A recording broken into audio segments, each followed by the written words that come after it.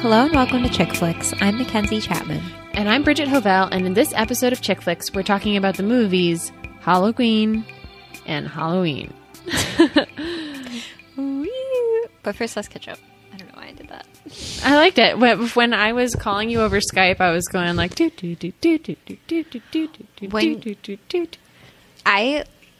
I wish that like the video was going before I answered the call because I jumped so much when I heard the Skype noise come over. I don't know why it was so loud, but I like jumped out of my seat. Anyway, Mackenzie, what are you into this week?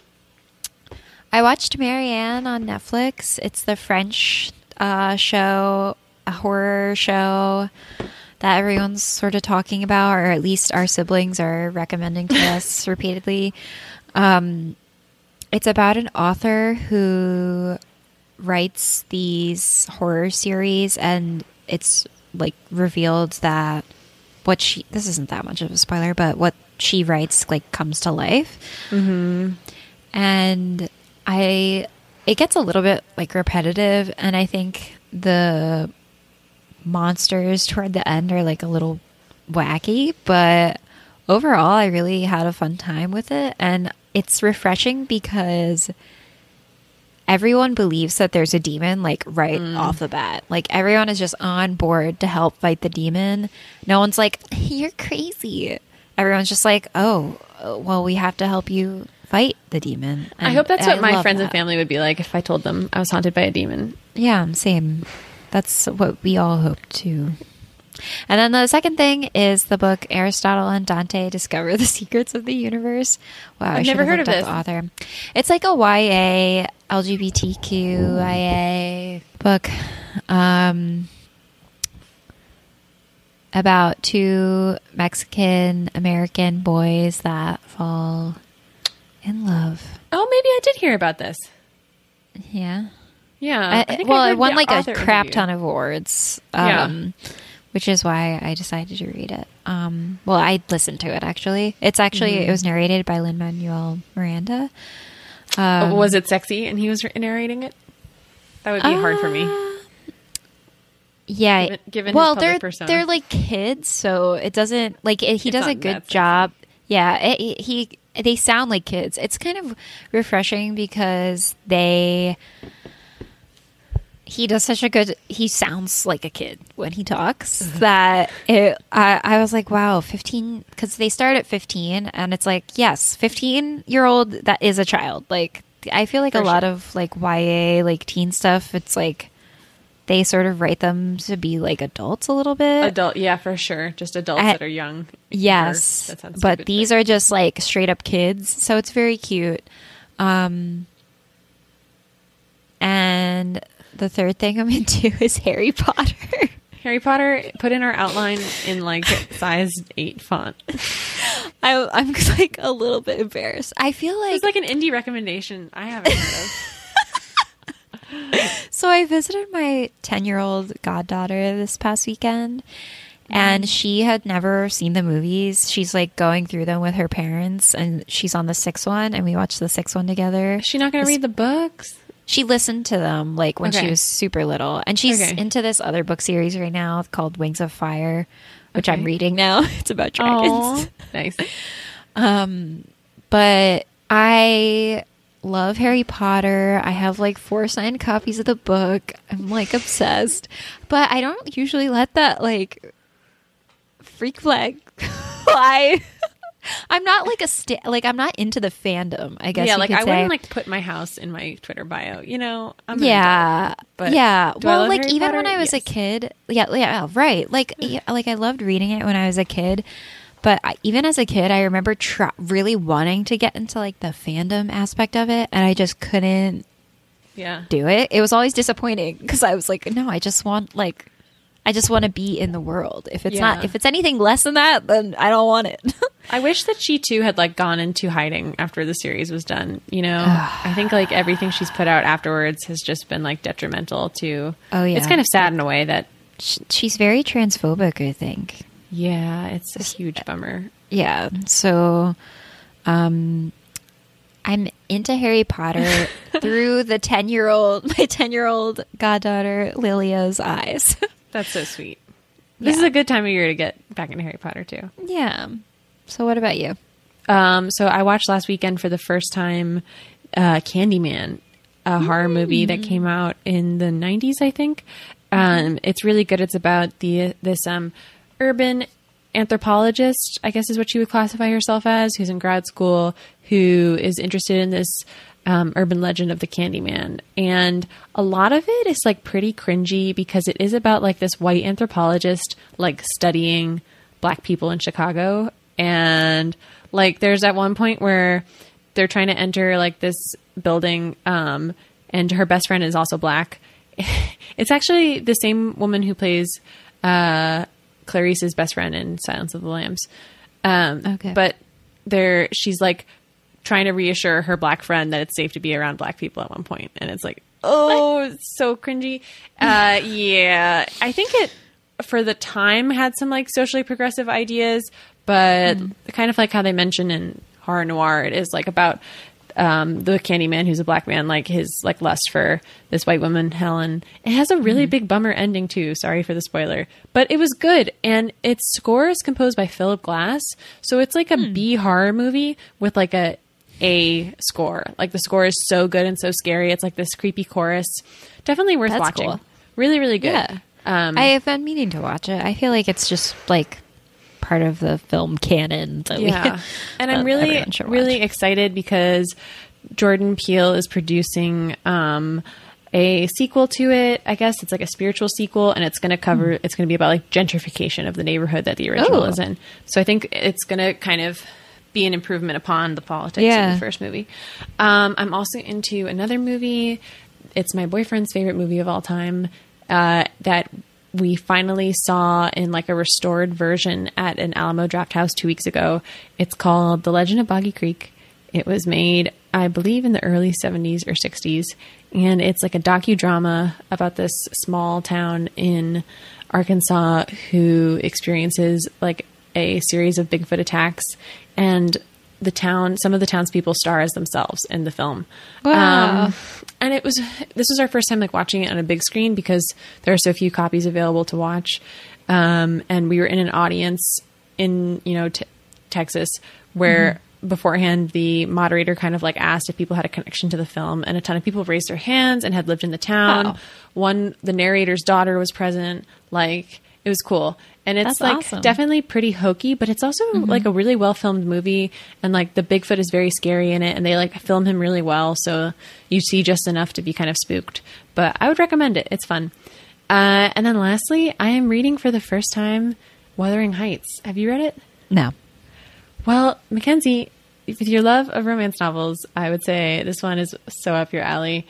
I especially love it. So it's about Heathcliff and Kathy, who meet as children and kind of become like star-crossed lovers, but they're both like little bitches. Like Kathy is like a supreme bitch. She's like so mean. She's like slapping people and talking shit. And Wait, this sounds like after the Anna Todd. Oh, I don't know about that, but maybe she's influenced by the Brontes. I don't know. But Heathcliff, looked up Heathcliff on Wikipedia, and like the second paragraph on Wikipedia is like, many scholars believe Heathcliff is a demon. Wait, there's a lot of like supernatural elements. They might. Sorry, but I keep interrupting and tying it to after. But I think in after they'd mentioned Wuthering Heights. I think really, that's the one based on Harry Styles, right? Yeah. You think Harry Styles would be able to sue? Like, don't write porn about my life or based on me, but. Anyway, sorry. Probably not. That's what I'm into this week. Weird breadth of things. Let's jump into this Halloween themed episode. Yes, let's do it. On Halloween night, so we're the first. Okay, I think that's why we explain it. I think these movies are going to be hard to talk about, like one after the other, and they're going to be really intertwined. But I think we'll do our best to keep them separate. But the first movie we're talking about is Halloween, the original one from 1978. On Halloween night in 1963, 6-year-old Michael Myers murders his teen sister, Judith, after she sleeps with her boyfriend. Michael is condemned to a sanitarium under the care of Dr. Loomis, who calls him purely and simply evil. 15 years later, Michael breaks free to continue his Halloween reign of terror on teenage girls. This time, he stalks a group of babysitters. Among them is Laurie Strode, the bookish virgin of her clique. When Michael and Laurie finally go toe-to-toe, final girl in horror history is made. What a classic. Yeah. By John Carpenter, who is funny we watched Christine a couple weeks ago, and he definitely has like pretty similar stylistic flares. Even though I think this was his first like feature-length film. Yeah. And yeah, I mean, it made a name for him. It made a name for Jamie Lee Curtis, kind of. I mean, she's still known as like the Scream Queen because she was sort of the first final girl, and the daughter of Janet Leigh, who is famously in Psycho, the woman killed in the shower scene in Psycho, which is like such a crazy like Easter egg to realize about this film. Not that someone's like parentage could be an Easter egg, but it kind of is. Yeah, a little bit. Yeah, have you ever heard John Carpenter referred to as the Prince of Darkness? No. That's so metal.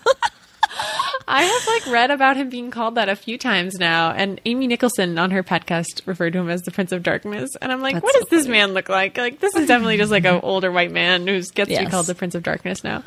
100%. So one thing that's super notable about this film is it's kind of in a way like the seminal slasher movie about like a male-oriented monster who kills a bunch of young people, particularly young women.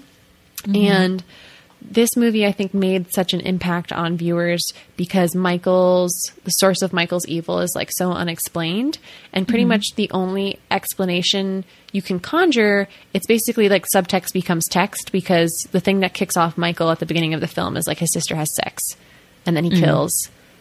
Like when he escapes 6 years later, he kills like young women who have sex. So that's like it. Yeah. And I mean, I guess Carpenter has said that he never meant anything of it. And I think on one hand, it's like hard to believe that, I guess. It's like, but I guess we're also viewing it after like 40 years of things that have been influenced from this movie. And it's like, who knows how we would have watched it if we were like watching it for the first time. Like a lot of the scares, like I think that like completely the way that we watch movies and the way that even the movie is made is just like every time Laurie does something stupid or like she doesn't like throw the knife away, we're like, why did you do that? But it's like, I don't know. She didn't watch slasher movies growing up. That's so true too. And I think like John Carpenter he truthfully didn't intend it that way, but I think even if he didn't intend it that way, it's like the easiest way to read it, and it's like the way that's like most true in a sense, that his cultural influences would kind of influence him in that way. And also like when people have sex, like they're at their most vulnerable. So like logistically it just works too, that it's like these young people in this moment of like surrender or whatever that they get attacked in, totally unaware. And so John Carpenter co-wrote this with his girlfriend at the time, Deborah Hill, who's like totally awesome and produced a ton of his movies and other movies. And I can't help but think or assume that one of the reasons why Laurie and her group of friends come across as like kind of like naturalistic in a sense is Deborah Hill's influence. Yeah, no, I agree 100%. Which is really, really cool. If you think about like the other slasher movies like Friday the 13th or whatever, and they're not like that. It's just like, this is the good girl, this is the bad girl, and like the bad girl is gonna die. And I think in Halloween, Laurie especially she's like bookish, yes, and she hasn't had sex, but she also like smokes pot and hangs out with like the cool girls. So I think it's just, I think Laurie's character does a really good job of like walking the line between maybe wanting to be a little bad, but also not necessarily feeling comfortable or ready for that yet. Which I think is something that's like so relatable to a teenage girl. Yeah. And like Jamie Lee Curtis said, like, you know, she was like a virgin at 17 too. You know, it's like a common, not unlikely thing. Yeah. And John Carpenter has said, you know, like the reason why like Laurie was the outsider was because like I wanted her to be alone. You know, like I wanted her to be like vulnerable and alone while her friends are away. Deborah Hill also said, it was never a conscious decision. The people who mentioned that in reviews applied their own morality to it. I thought they were being ridiculously introspective about a film that was meant to have no social statements, which like is a little silly to say, because like every film has like some sort of social statement. Right. It's a movie about a man killing women, and you know. Carpenter agrees, saying, it wasn't my intention to make a moral point. I hadn't thought of it. The other girls were busy with their boyfriends. They were busy with other things. Laurie had the perception because she's not involved. She's lonely. She's looking out the window. And it's like, that's still, it's the same conversation. You know, it's like funny that they're viewing it like that. Yeah. Especially it's funny when people are just like, John Carpenter was the first guy who did social like horror. He was the pioneer. And I'm like, okay, wait, but he didn't even like want that. It was like an accident. I like when Jamie Lee Curtis, as Laurie says, like, guys think I'm too smart, though, you know, like she can be too smart and not be like totally pitiable, like virgin, you know? Right. Which I think she is, you know? Yeah. Exactly like you were saying. She has cool friends. She's hanging out with other pretty girls. Yeah. She could hook up with Ben Tramer, like, I'm sure. She's just like not ready yet. She's trying to make money, babysit. Yeah. You know? She like bosses around those kids. I love when she's like, do as I say. I know. Like, like becomes her like catchphrase. Yeah. That's awesome. I know. She is like, there is something like Jamie Lee Curtis, for some reason, even though I think she was 19 when she made this, looks like 27. Like she looks very she's old. Mature looking for sure. Yeah. And I think, I'm not sure if they like did that on purpose for her to be like, I don't know. She just seems very like distant from her. Yeah. Yeah. Did you recognize the one friend was in Carrie? She's like one of the girl who wears the hat the whole time. Yeah. That's her thing. Yeah. And I liked her friends too. And I think this is another good horror movie where you do feel a level of attachment to, there's not a high body count, but like you feel a level of attachment to everyone who gets killed. Yeah, I think so. Although I would say I did feel more about the characters in the sequel. Yeah, the new Halloween. Yeah, that's interesting. Except for like maybe Laurie, you know, like Laurie, I think. Well, I guess my overall thoughts and feelings about both of these movies sort of can be summed up in that I had sort of an equally enjoyable experience watching both of them. But that the more I think about the sequel, the less I like it. And the more I think about the first one, the more I like it.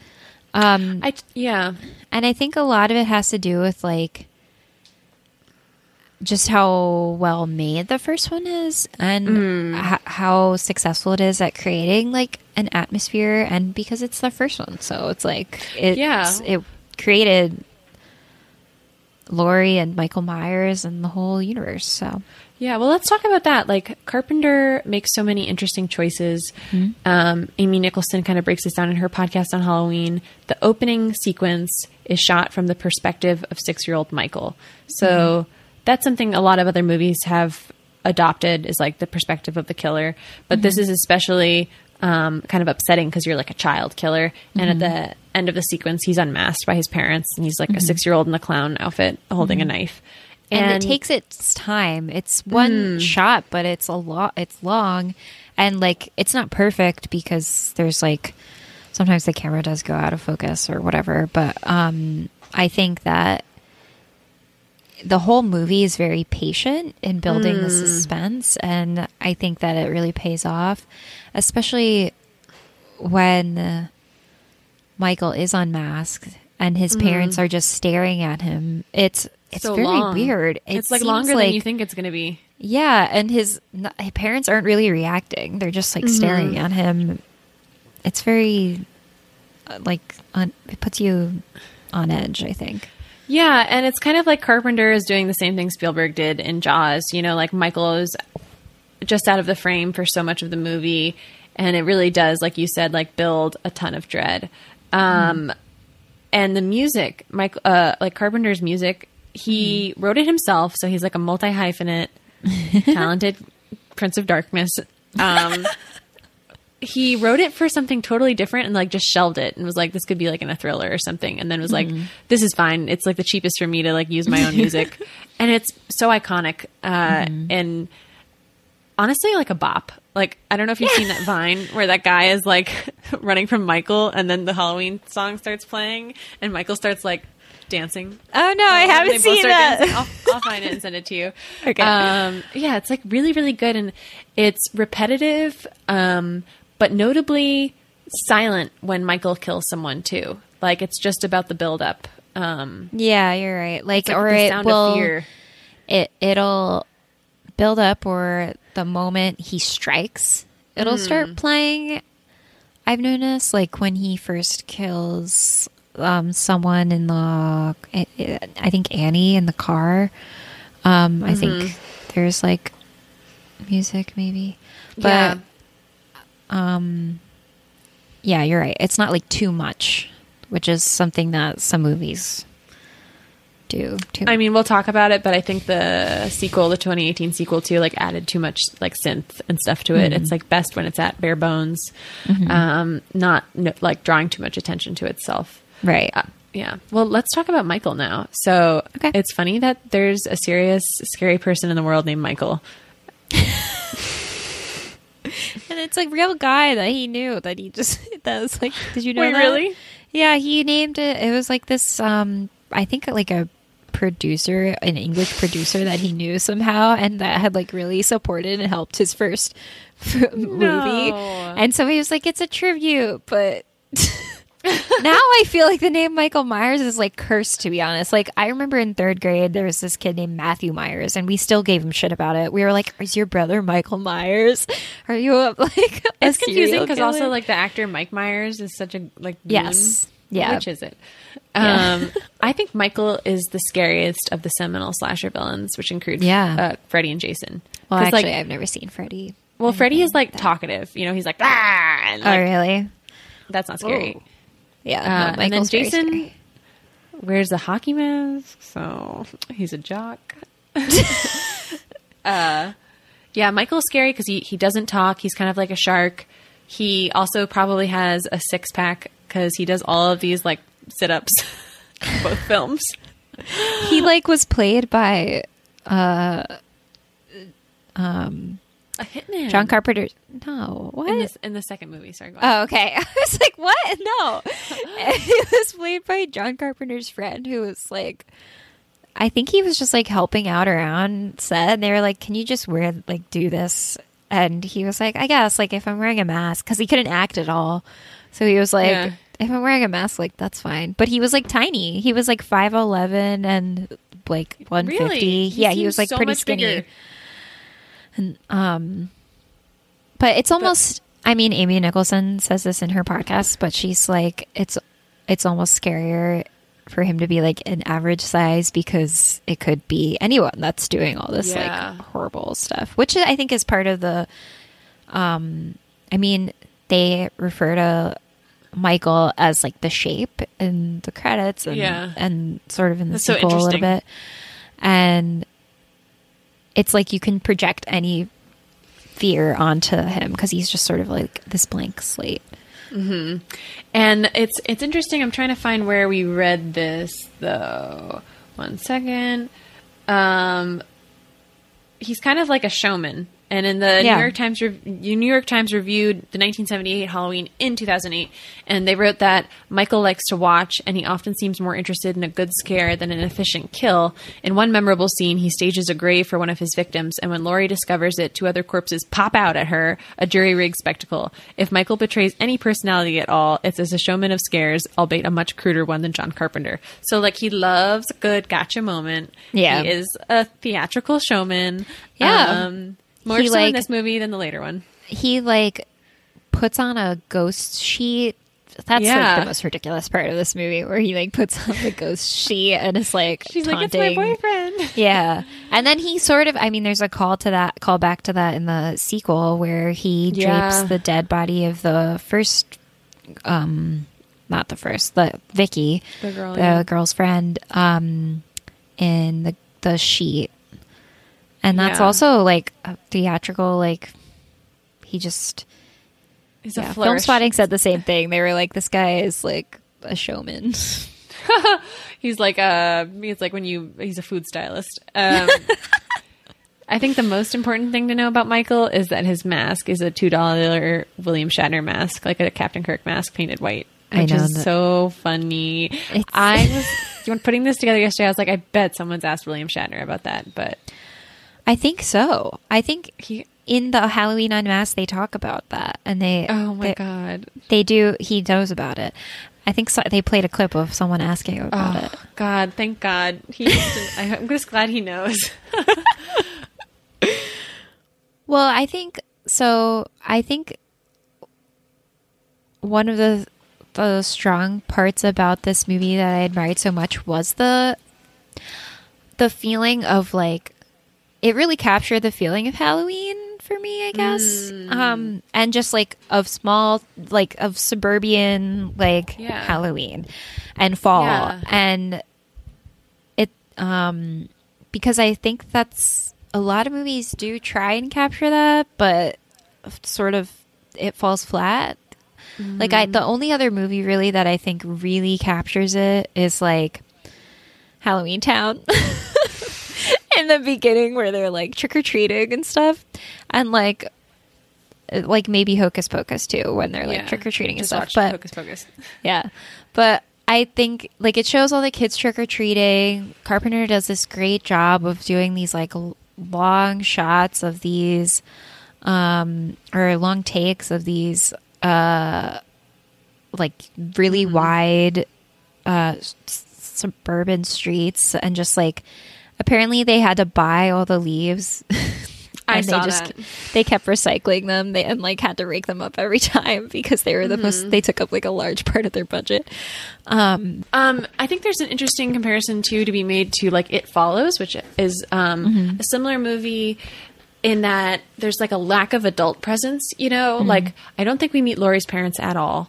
And then otherwise there's the cop and Dr. Loomis, who are like the stand-in parental figures who are ineffective at protecting anyone in the movie. And that's kind of like a through line with It Follows, is like the lack of adult presence. And suburbia is an interesting choice for all of these movies because it's like this liminal space between like the country and the city, and it's all American, but still can be like the site of like extreme horror that's totally like unexpected, right? Like it feels like almost any place in America could be mapped onto it, because like you can find that little town like in any state. Yes, but Deborah Hill did base Haddonfield on her hometown in New Jersey. I know, which makes sense. It said Haddonfield, and I was like, wait, New Jersey? But no. Illinois, but Illinois looks like New Jersey, and it was shot in LA, so like what matters? Who knows? It's exactly make LA look like, maybe we've all been tricked into thinking like LA could be anywhere, Yeah. Like, you watch The Office and they're really in LA, and you're like, Pennsylvania. Yeah. I'm excited to talk about the sequel and compare it. I think they do some interesting changes with some of the characters, particularly like Michael and Laurie. But first, you want to get into some of these excellent 1-star reviews. Yes. Okay. The first one is, you will get dumber just watching this dumb movie. The girl half stabs the serial killer, drops the knife next to him, and decides to take a nap beside him. Could it get any dumber? I don't think so. Mackenzie was being faithful to all of these spelling mistakes in that review. She doesn't have a lisp. Here's one. The music is so ineffective and repetitive. The theme sounds like the music for an action thriller and not a horror. Plus, throughout the film, the music is very basic with little atmosphere. Like, strong disagree. Yeah. What? That's just maybe that person just doesn't have eyes or ears. I know. Like, what? And then the last one is, There are many problems here, such as the opening scene of Myers killing someone had me rolling my eyes and laughing a bit. Also, after 15 years in a mental hospital, how can Myers drive a car so nicely? He's been institutionalized since he was a child. Did he get his license in the loony bin? This is a fair point, and I thought of a movie in which, like, Laurie and her friends are, like, walking through Haddonfield talking, and you just see a car behind them, like, wipe out and, like, hit a bunch of other cars. And they turn around and they're like, what's going on? They're like, whatever, and keep walking. And then there's no movie then. He's just in an accident. He's like a crazy man who can't drive a car. Oh, so good. Mackenzie, what are your final thoughts on the original Halloween? I'm going to rate it. This is when I wish I had the Excel sheet. I'm going to make it. I'm going to make the Excel sheet of the ratings. But I'm going to say a 7.5. 7.5. I'm going to go a full 8. Like, I think even if Carpenter kind of like didn't intend this movie to have like a rich social commentary, he provided the like fodder for a lot of really interesting stuff to come. Laurie is kind of a quintessential final girl. And I think one of the reasons why it's so strong is like it's economically like very concise in its storytelling, and it's really scary for that reason. So I'm going to give it an 8. I like this movie a lot. I was almost there, but I don't know. That's fine. You just like couldn't believe the part about the grown man driving a car. Half a star gone.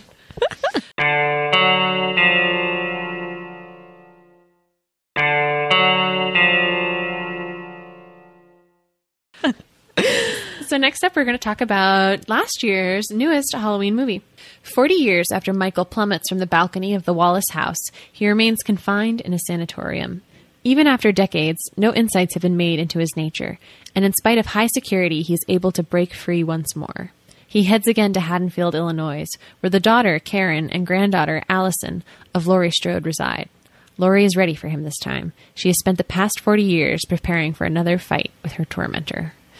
I remember when the trailer came out for this movie, I was so excited and so touched because Jamie Lee Curtis like looks like a grandma and is like kicking butt in this movie. And I was like, finally. And also news had just come out about, the original Sarah Connor, whose name I can't remember, returning to Terminator. And I was like, yes, finally some big budget action movies with women over 50. Yeah. Yeah. I loved that. And I think I love that. That's one of the strengths of the movie after watching it too. Yeah, agreed. It's like, obviously, so this movie is written by Danny McBride, directed by David Gordon Green. Obviously, this movie would have been a lot stronger on like PTSD for women and trauma if their woman had been involved in the production at all. But I think it does a fair job for two guys kind of forcing it into a horror movie, you know? Right. I think like it tries to reference all these big, it's almost like the opposite of the first one where it like is trying really hard to reference all these like big ideas, but it sort of drops them and doesn't follow through too much. Like trauma is like obviously this huge theme of it, but it doesn't really go any deeper than being like, this is a huge theme.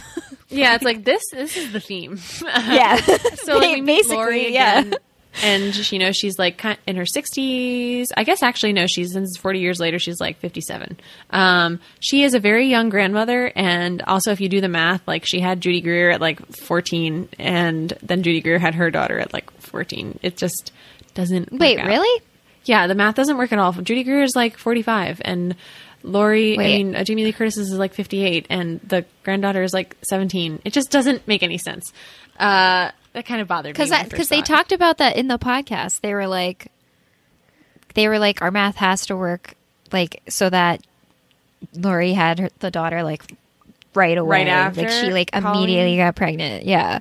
Laurie had this terrible thing happen to her and was like, I'm losing my virginity. Like, I guess they, Jamie Lee Curtis and John Carpenter / maybe like one of the new guys, David Gordon Green, I don't know, like came up with sort of like a little bit of a backstory that it was like, Karen was conceived just like in a bar bathroom one night, and she was sort of like an alcoholic kind of or something. That's sad. Okay, well, and Halloween H2O, which has been like not included in the canon, sort of like so Halloween has had like a million sequels or slash spin-off, I don't know, in between the first one and this one, and Jamie Lee Curtis is in like at least a couple of them. Yeah. And I guess in Halloween H2O, I think, Jesus, I don't know. So stupid. So, she's in it, and she plays Laurie like many years later, and she's like a professor at a university in California, and is like an alcoholic. So, but okay, that's retconned and did not happen. Good for Jamie Lee Curtis coming back for all these movies. You know, I'd be like, okay, another one. So we meet Laurie, and she's kind of like this in like survivalist mode. She lives by herself in the woods and like this giant tricked out house. And she's kind of like vaguely estranged from her daughter because her daughter was taken away from her because she had like a survivalist crazy upbringing, always preparing for Michael to return. And so we are introduced to her granddaughter, Allison, whose name is spelled Alllyson. And in our notes, I spelled it the normal way. Why did they do that? I don't know. But Allison is, you know, a regular teenage girl. She has a doofy boyfriend and some friends. And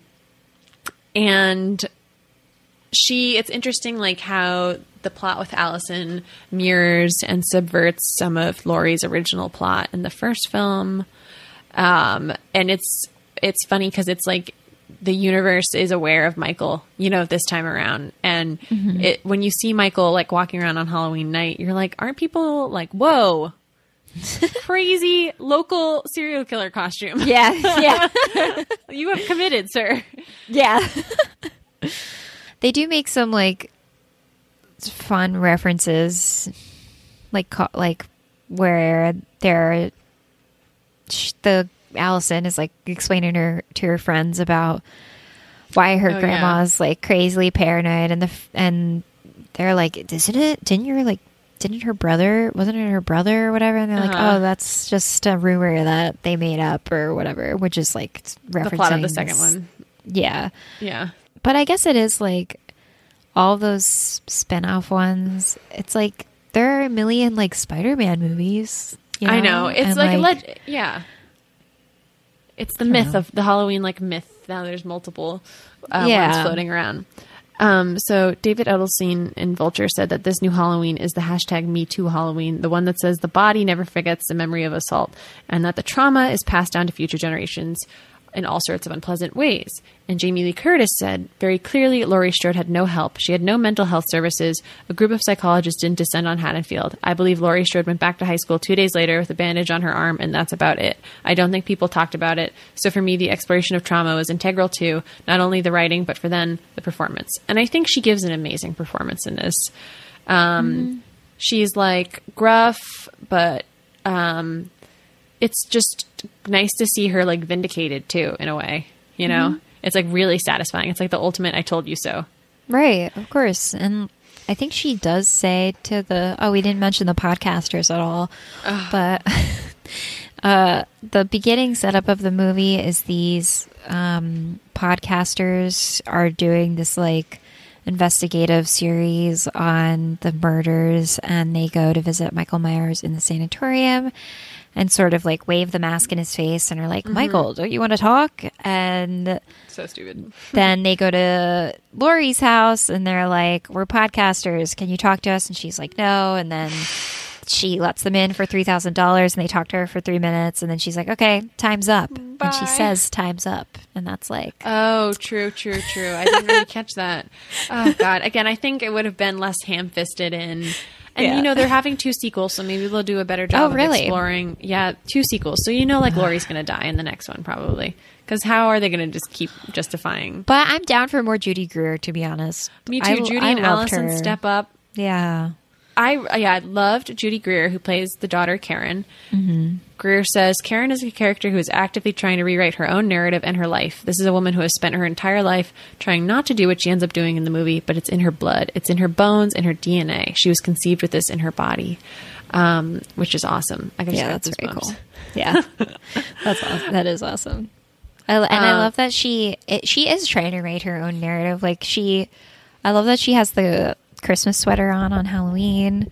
She's just I don't like this day, and I'm not gonna like partake. I don't want it. Her husband is really sweet, but not a doofus. A doofus too. Yeah. I love Judy Greer / Karen's big moment in this movie. In the theater, I saw it in. So it's set up like they're in Laurie's house, and Michael's chasing them all around, and Karen is like tasked with like trying to take Michael out. She has a shotgun and she starts crying. She's like, Mom, I can't do it. Mom, I'm scared. And people in my theater started snickering and like were like laughing at her, like laughing out loud at her crying. And then Michael steps into the frame and her whole demeanor shifts and she's like, gotcha. And she shoots him like point blank. And then Laurie like jumps out of the darkness with a knife. She's like, Happy Halloween, Michael. It's great. It's so badass. It's such a good moment. I like have chills, obviously, as you described. I have chills too. And it's funny because it's like, yeah, like her mom did train her, you know, it did end up mattering. It's so beautiful. Yeah. So Michael has changed a bit in this movie. He's been locked away for 40 years and his body count is like a lot higher in this movie and less focused on horny teens. Like there's a whole sequence where he just like kills people. And there's a line, I guess, where it's the same time where she's telling her friends about her grandma or whatever, and her one friend is like, didn't he like kill 2 people with a knife? Like that's not even a big deal. That's and true. It's like, School shootings. Like yeah. I guess not anymore because like people are just being mass murdered like every day, which is that's such a good point. Freaking insane. And like so it makes sense that the body count went up, I guess, in this movie, but it also like sort of, I feel like a lot of the killings to me just seemed like window dressing. Yeah, like he just goes into people's houses and kills people, and I'm like, okay, but why? I know, and it's because I guess there isn't a reason. I guess that's he has the 40 thing. years. Like he's evil. He's been like waiting. So since Danny McBride like wrote this film, it's a lot funnier than the original too. Like there are like laugh out loud jokes built into the script. Particularly, I love this little boy who's got the babysitter. I love that kid. He's so funny, and he knows that Michael's in the house, and the babysitter has her boyfriend over, and she's like, "Okay, I'll go check," and he's like, "No, send Greg." Like, let Greg. Yeah, check. I know. I love that. He's so cute. I and that's the thing. This movie, it was better written than the first one, I think, but like because it did have like a lot more characters, but you cared about every single one. It was crazy. It was like there is like this not like throwaway scene with 2 not them, but there's like this throwaway scene where it's like 2 cops. They make you care about cops. Like I know. In this day and age, who gives a shit anyway? And the little boy whose dad is taking him to dance lessons. It's like a joke, but it's sweet. Yeah, it is. It's very sweet. Like you want to root for basically everyone except for Michael, and I think that is what. I think honestly, this movie actually made me feel like more than the original, and I think it's because the writing. That's interesting. I watched them for this time around. I had seen both of them before. I watched the new one first and then the original. And I got like choked up watching the original because I'm like, there's Laurie. She's so young. And nothing bad has happened to her yet, you know? Well, that's the thing. I think that if I were... so I watched both for the first time last week, the original and then the next one. And I think if I were to go back and watch the original now, I'd feel more because I feel like Laurie was characterized more. In this one, like I feel like I know her better now, which makes sense. She's been now in 2 movies. Like I know her for longer now, but I'm happy that they gave her that like kind of refrain of saying like, do as I say, you know, like Laurie is in charge. And even in the first film, you know, like she has like 2 like wards basically that she's like protecting. She's always had this role of like being a protector. And even though like we've been saying they kind of do like bungle the idea of like trauma, it's the final act of the film and the final like action set piece takes place in this house of Laurie's where she has created a replica set of the bedroom she was attacked in by Michael, which is crazy. And I didn't like totally catch that the first time watching it, that it's like the closet that she got attacked in, the balcony that he gets thrown over. David Gordon Green says, you know, like it's a peek into the psyche of our grief-addled like heroine. Subconsciously, everyone is going to know that that's the closet where she grabbed the coat hanger, and that's the balcony that he went over. He says, this is not Scream Queen Laurie Strode. This is the Laurie Strode that's evolved from the very ending of the first film. Yeah, it's cool. And I like basically what they realized too is that like, it's not her cage. It's like his trap. Yeah. Yeah. That was very cool. Yeah. I mean, so yeah, I feel like, I don't know. I like them both a lot, but like for different reasons. And even though like, I think that, yeah, I guess I did just like was more impressed with the characters in the sequel because of the writing, but the bigger themes, I guess, and also the scares and just the atmosphere were not as good as the first one. Yeah, that's true. That's so true. This movie has a really great 1-star review that I found. It's the second one, but I'll read the first one, which is, if I knew how bad this was, I would rather watch some YouTube cat videos. Wow, you know how that person is a boomer. Yeah. Like who so they like let me get some popcorn out and cue up YouTube. Yeah. And like cat videos. Like, okay. Passe. Yeah. We want the depression humor. Okay, this is the second 1-star review. Laurie Strode is annoying as hell in this one. Her offsprings are annoying too, especially her loud daughter. If I hear her screaming, "Mom!" once again, I swear, death scenes are horrid and unmemorable. No suspense, no terror, no sense of dread. Male characters are reduced to nothing while all females are glorified. I mean... Sounds like a 10-star movie. Sign me up. They do that on purpose. Like, all of the guys are just, like, useless. And I'm, like, here for it. Yeah, that's so true. That's kind of, like, expanded from, like, adults are useless to, like, men in this movie are useless and no one can protect Laurie and her family but Laurie, you know? Yeah. And I love, like, a final note, I love the last scene of this movie. It's, like, my favorite, I think, final scene of any horror movie. Me too, because it totally flips it from there being one final girl to being, like, final women. And they're all working together. It's just like, it's awesome. Like I love that. All in the back of a pickup truck, and they're like 3 generations. It's very cool. And they're just like holding each other. Yeah. And it's like and like I said, just not one. There's like many final. Feminism is many traumatized women, not just one. Hey, it's many survivors working together. There you go. I'm looking forward to the 2 subsequent sequels. Hopefully they explain why Michael is able to survive anything. I mean, they shouldn't explain that, but whatever. I bet he comes out of the window. There's like a window down there. Yeah, sorry, not to be that person, but like... He gone. Mackenzie, what is your final rating for Halloween 2018? I'm going to rate it a 7. So just a little less than the original, I think. Neck and neck. Like... I think nowadays, I think it's easier to write a funny movie than it was. So I think it's... They didn't have Vine. They didn't have YouTube. Yeah.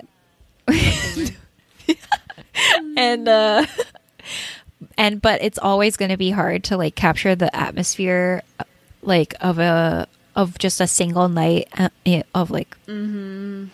and like nostalgia of like childhood on Halloween, with like the crunching leaves and like you can almost like feel the brisk like fall air. Yes, it's so true. And from the first one, and like the scares and the like slow build suspense of the first one. It's just like you can't replicate it really, and that's what makes it so special. And they do like rush all that in this like second one, which I guess they might have had to, because it's like you kind of know what you're getting. It's just not as ergonomic or like streamlined, you know. It's much clunkier, and for that reason I will give it a 6. Still really enjoyed it though, and like loved this as a double feature too. And looking forward to the other ones. Yeah. It would really help us out if you left us a review on Apple Podcasts and subscribe wherever you get your podcasts. You can follow us on Instagram and Twitter at ChickFlixPod and email us at chickflixpodcast@gmail.com.